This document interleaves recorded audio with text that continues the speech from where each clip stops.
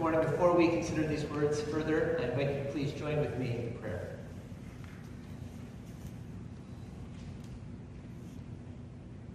Father, we again look to you for help. We know that these words are not just human words.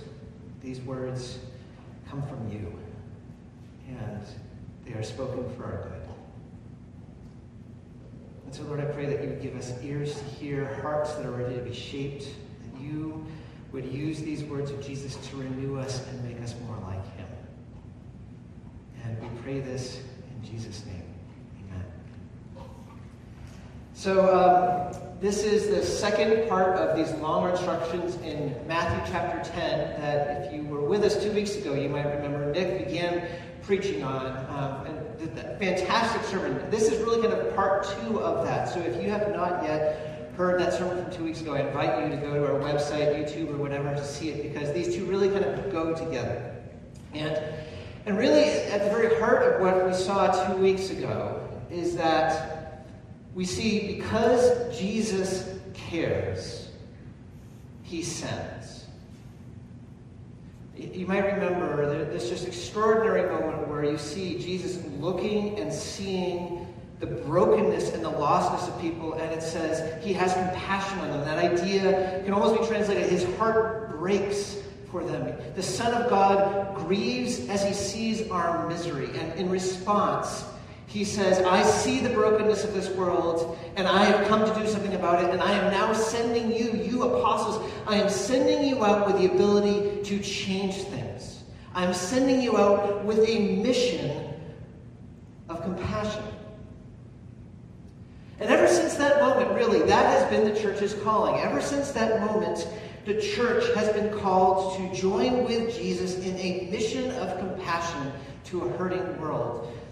From the moment, if you have experienced the forgiveness of Jesus, if you've experienced his compassion, if you know his love for you, from the moment that you trusted in Christ, you were initiated into this mission. Whether you have realized it or not, maybe you've forgotten it, maybe you just feel like you really poured it, Jesus is sending you, even right now, out of compassion and love for the world. You are on a mission of compassion to help see the world changed. That's what we saw 2 weeks ago.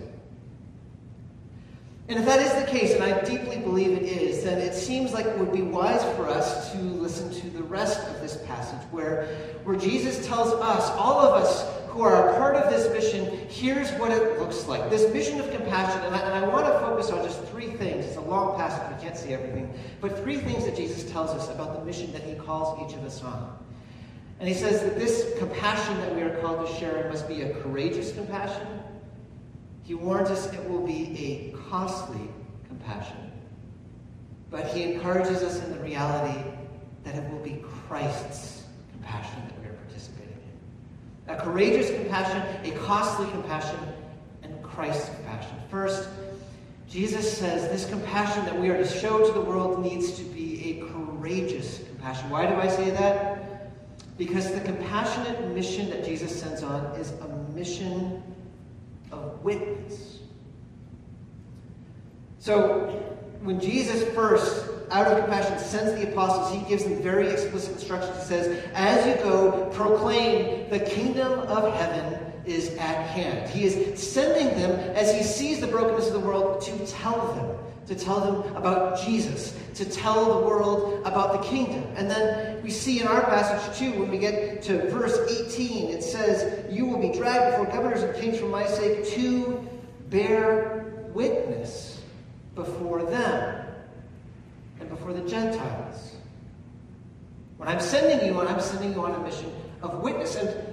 And we know what witness is. We've seen probably court dramas, court movies. We know that a witness is someone who speaks of what they have seen, what they've heard, what they've experienced, to help other people know the truth.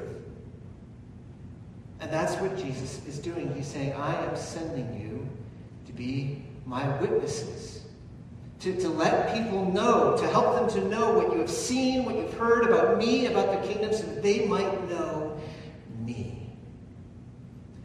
Now, it's not just a mission of witness, there also are actions that Jesus calls this mission of compassion to involve. Right as he sends them, telling them to proclaim, he also says, heal the sick, cast out the demons. He calls them to show these actions of mercy. And from that time onward, the church has recognized a key part of its work in this world is to do that, is to feed the poor. Like we were talking about last week, to care for the sick, to seek justice where there's injustice. This is why there are many Christian food pantries, and so many hospitals have Christian names attached to them. And why you even look at the 19th century, and the abolitionist movement in England was driven by Christians. There is this call to show mercy.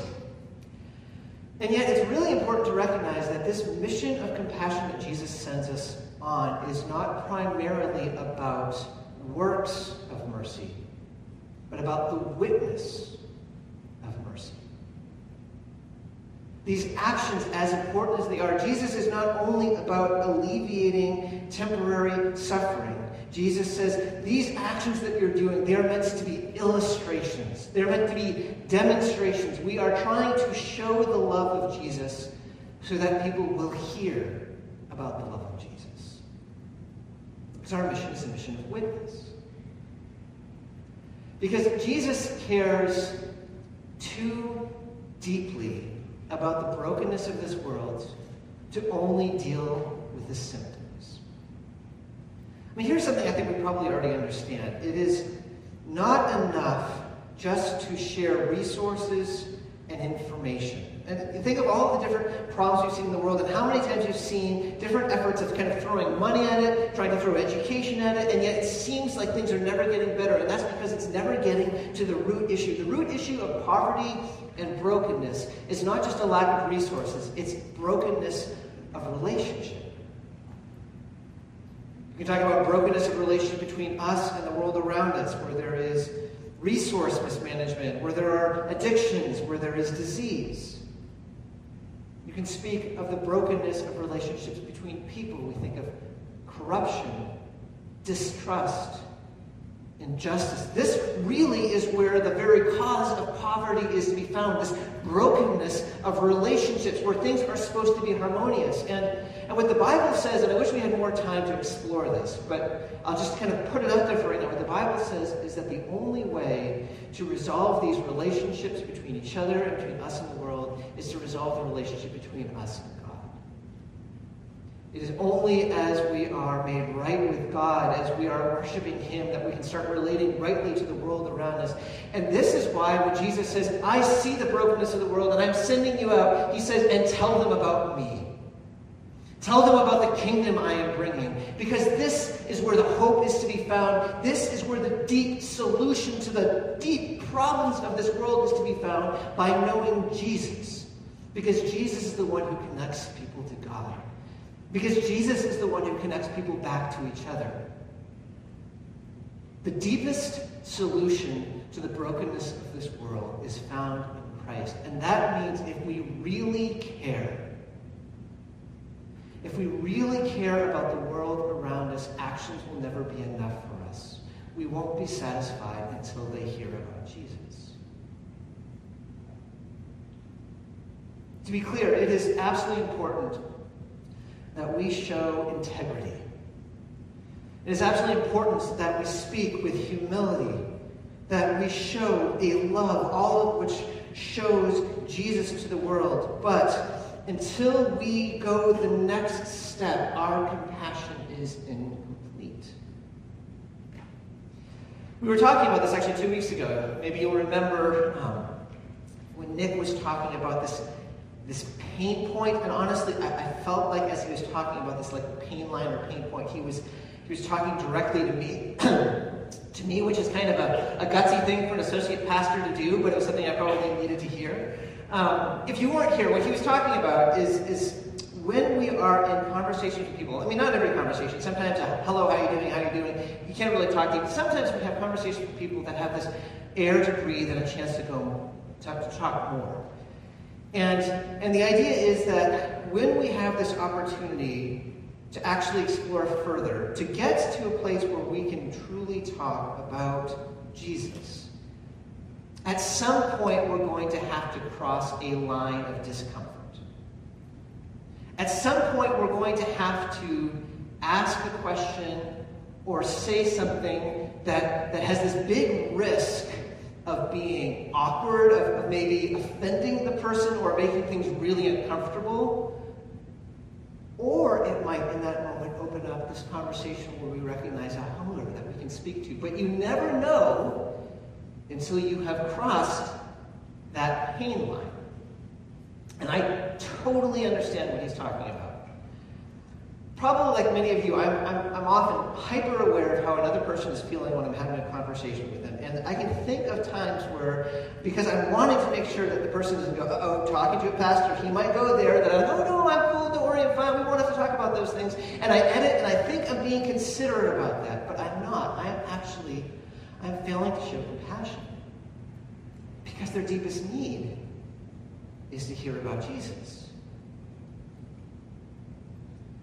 Look, I don't know always exactly what this looks like. It can be different things. A lot of times it's going to be showing curiosity and asking questions saying, hey, I know you say you're spiritual but not religious, or I know you talk about how you're Catholic. I'm really interested in that. Tell me more. What does that mean for you?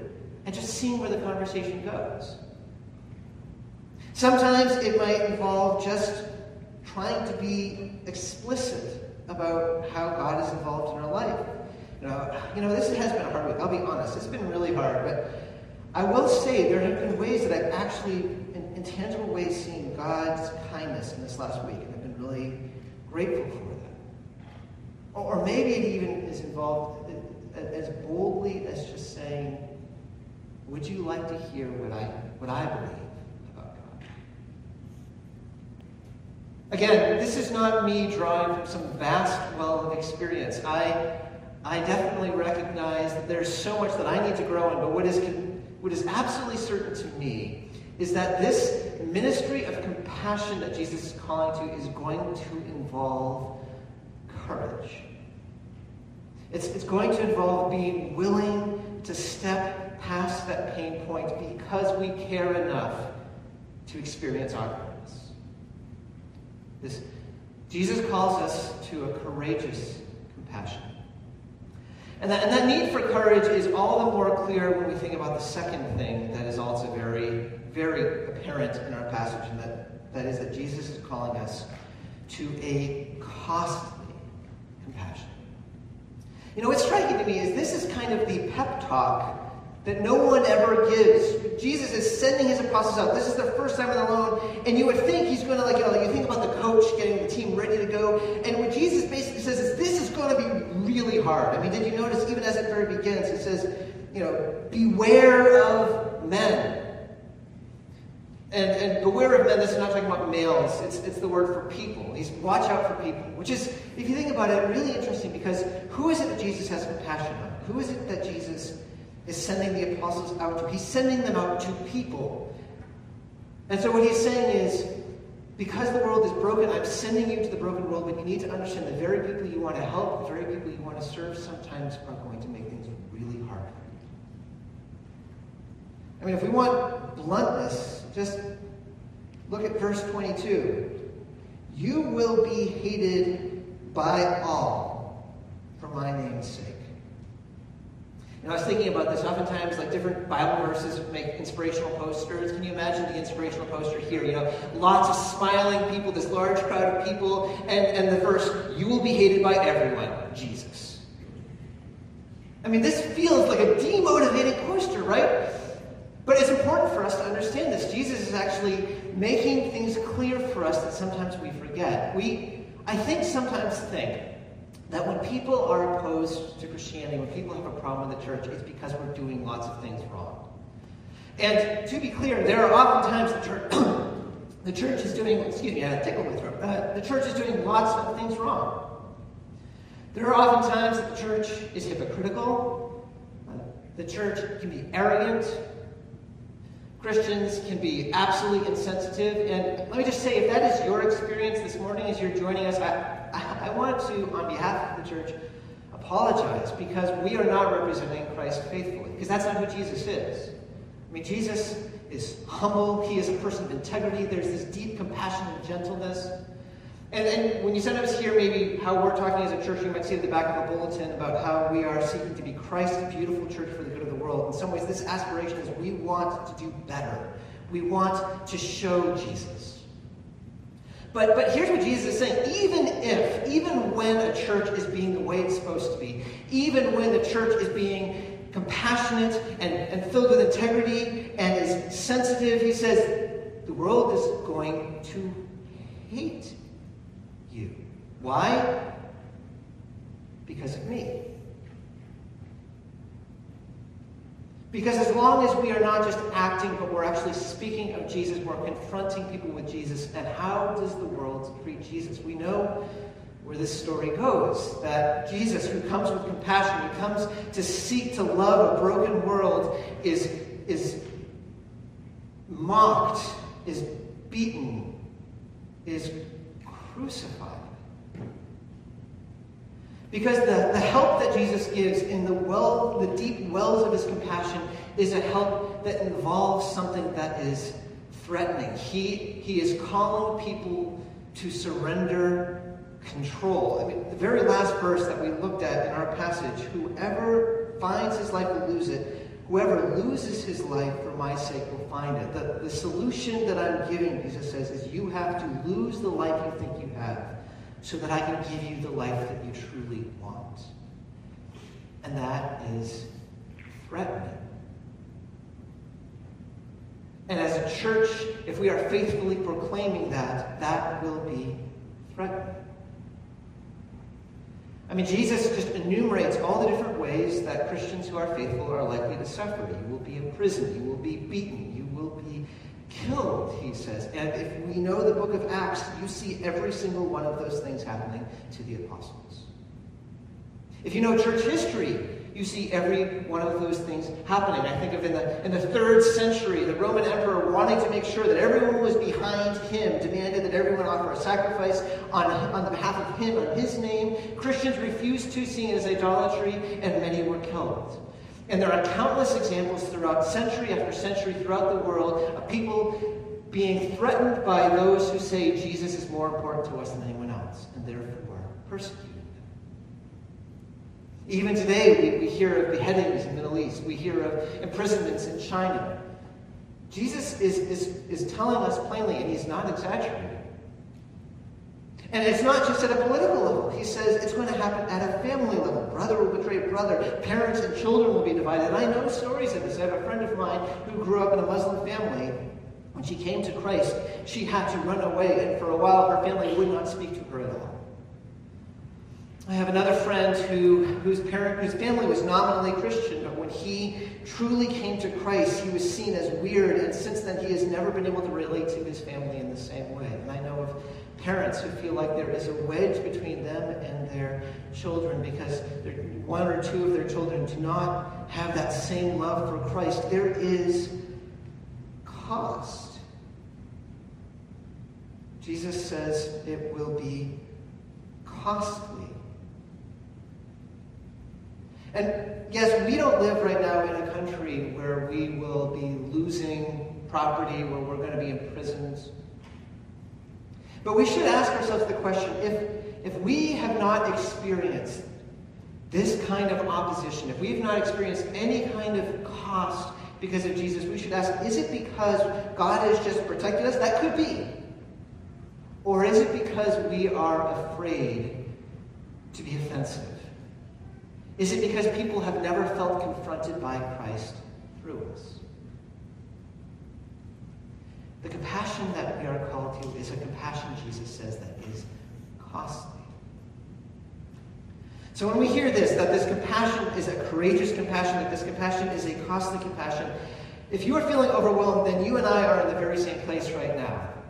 And that's why it's so important for us to hear the third thing that Jesus is saying here, and that is that this compassion we are called to is not our compassion first and foremost, it is Christ's compassion. This is not something that we're doing out of our own accord. This is not something we're doing out of our own strength. This begins with Jesus and it ends with Jesus, and in every aspect it's about Jesus. And if we actually recognize that, only as we recognize that will we slowly be empowered to be able to step forward in the way that Jesus calls us to in this mission of compassion. Because likely you, like me, are feeling completely not up to this. And that's right. But Jesus says you need to understand that I will go with you. So there's this part where Jesus says, when you appear before all of these powerful people, you don't need to be afraid because my Spirit will give you the words to say. And what's awesome is if you read Acts, you see that exact thing happening. In Acts chapter 4, Peter is before like every single powerful religious figure in all of Jerusalem. It's this power move trying to silence him. And remember, this is the same Peter who, before a servant girl, denied Jesus 3 times. But in this moment, before everyone, he speaks with boldness and clarity about Jesus. And as they're dismissed, it says, they were amazed that these uneducated spoke this way, and they remembered that they had been with Jesus. In other words, they're realizing that this is not just them, it's Jesus' power that's present. And my guess is some of you have actually experienced this phenomenon. There are times, and it doesn't always feel this way. I'm not trying to be unrealistic, but there are times that many will tell you that when we kind of move into this place of discomfort where we're wanting to speak about Jesus and we feel completely overwhelmed because it matters so much to us and we feel inadequate, there are times that you will find in those moments a kind of clarity that is unusual, where you feel like you know what you're supposed to say. And that's because the Spirit is with you. Jesus is with you in this mission of compassion. Later on, Jesus says, you don't need to be afraid. I know that you're probably afraid of these people because they can kill you. But you need to realize that you have a God who doesn't just hold your body, but holds your soul and your eternal future. And he knows you. He pays attention to the sparrows. He knows every hair on your head. And you matter so much more to him than those sparrows. We confess the significance of this every month with the Heidelberg Catechism when we're saying, not a hair of our head will fall apart from the will of our Father in heaven. In fact, everything must work for our salvation. We don't need to be afraid as we move forward in this mission because Jesus is with you. And what's more, because this is Christ's compassion, we need to recognize that Jesus has attached his name to you. So I think one of the key reasons that we have such a hard time actually crossing that pain line and speaking openly is because we don't want to be disliked. That is so much, at least for me. I don't want to be looked down on. But here's what Jesus is telling you. If you're being faithful, you need to realize that when people are looking down on you for this, it's not you they dislike, it's me. Now, can you imagine a better reason to be disliked than because you remind people of Jesus? There's this place in Acts where after they have spoken about Jesus and are persecuted, it says the church rejoiced for they were accounted worthy to be persecuted for the name of Christ. We bear the name of the glorious Son of God. And Jesus even says in our passage that those who acknowledge me, I will acknowledge them before the Father. As we appear before the Father with Jesus, Jesus is like, those people are mine. I am proud to call them my own. We bear the name of Jesus. Jesus has attached his name to you. And perhaps the greatest encouragement in this, as we think about the fact that this isn't our compassion or our mission, it's Christ's compassion or Christ's mission, is that as we move forward in faithfulness, we can expect Jesus to work through us. The next verse of the passage that we didn't read, and I wish we had, is verse 40. Here's what Jesus says. He says, whoever receives you receives me.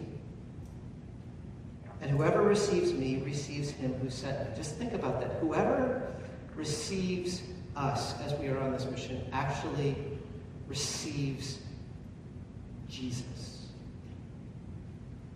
So there are some times we know that when we cross this line of discomfort that people will reject us. Jesus is very transparent about this. But there are some times that the opposite will happen. And as we speak, people will receive and want to know more. And will receive, as they are hearing us, they will receive Jesus. And just think about what that means. That in that moment, they will experience for the first time truly what it means that God loves them. In that moment, they will experience the release from their guilt, knowing that they are forgiven. In that moment, they will experience the power of the Holy Spirit beginning to work in them, make them whole. In that moment, for the first time, they will have a hope for the future unlike anything they've experienced before. Jesus will be at work in that moment, and you get to be a part of that. You know, one of the things that makes this year so hard is when we are looking at all of this stuff, the COVID stuff, the election stuff, and we feel so powerless. We can't do anything about any of that. But we're not powerless to do something. You actually have been given the means to do something extraordinarily significant. Because the greatest need anyone has is to know Jesus, and he has sent you to be a part of that work. You are not doing this on your own as we understand this mission. This is Jesus' love that you get to be a part of. This is Jesus' power that is at work in you. This is Jesus' reputation that's at stake, not your own. Is there anything that is more worth giving your life to than this? So as we close, I've been trying to signal a couple times, and I'll say it again explicitly. I feel very inadequate to actually be talking about this because I feel very, very immature in this aspect of my life. God has, by his grace, given me some different opportunities where I have been able to share about Jesus and see people come to know him, and it's been awesome. But I have to admit, every single time that's happened, it's like God knew how cowardly I was and just basically put the conversation in my lap where there was nothing I could do but talk about him. It was like I feel very weak when it comes to this, very much wanting to kind of grow. I feel like I'm in a process of repentance, maybe as you feel it yourself. So I don't feel qualified to be the one who kind of does this closing challenge. And so I want instead to actually quote someone else. A guy by the name of Bob Fu. He was grew up in China. He became a Christian in college, not long after he had actually participated in the Tiananmen Square protests. And so soon thereafter, he was a teacher actually of English at a communist school by day and leading Bible studies by night, which, you can imagine there's a tension there that eventually led to him and his wife being imprisoned for 2 months in China. And he talks about constantly being interrogated, constantly being mocked. Eventually, they let him go, and it became apparent soon thereafter that he needed to escape. He fled to Hong Kong, eventually moved to America, and has been separated from the rest of his family ever since living in America. And I think of him because I heard him speak when Jennifer was getting her master's during the commencement address. He was the one who spoke. And I distinctly remember him talking about one conversation he knew of between some Chinese business professionals and some American business professionals. And the Chinese professionals were speaking of this revival that was taking place in the Chinese business community. And they said how, sometimes over our business dealings, when we have a chance to talk about Jesus, or sometimes when we're having power lunches and we talk a little bit about what Jesus has done in their life, people are receiving this news and are being changed. We're seeing real fruit. And the Americans are just kind of amazed. And they say, you know what? We couldn't get away with that in our country. I mean, if we did this in the public square, people could get really offended. Or we could even receive lawsuits. And as Fu tells the story, he says, and the Chinese professionals just responded, looking very confused, just asking 2 words. So what? And then in this address to the graduates, Fu went on to say, I'm going to quote him directly, so what indeed? So what if people disagree with you or are uncomfortable with your faith? So what if powerful people are upset with you or there are lawsuits. There are much worse things than this. I was once imprisoned for living out my faith, but if you are not careful, you will be imprisoned by your own culture and your own passivity. As long as you are living out of integrity and love, you should not keep silent out of fear. Perhaps you will come to value something that believers in my country have come to value, trusting in Jesus in the moment. For in Christ Jesus, we are more than conquerors. Look, I realize that this passage is coming to us at the church at kind of an unusual time because we are moving towards a time where we'll have very little face-to-face contact with anyone outside of our family. So I don't know exactly why God's timing is this, but I do know that we can at least do a few things. I do know that as we're hearing this passage, we can repent, like I am seeking to, and acknowledge personally where we have not been courageous as we're called to. We can pray. We can pray as we walk around our neighborhood. We can pray for our coworkers. And we can wait for God to open doors to us and give us the opportunity to participate with Christ in this mission of compassion. And so I'd like to invite us to do that even now, to spend time in prayer, both acknowledging where we have failed and asking for God's help and for him to be at work in and through us. In a couple of minutes, I'll be leading some prayers. Would you please join with me in silence?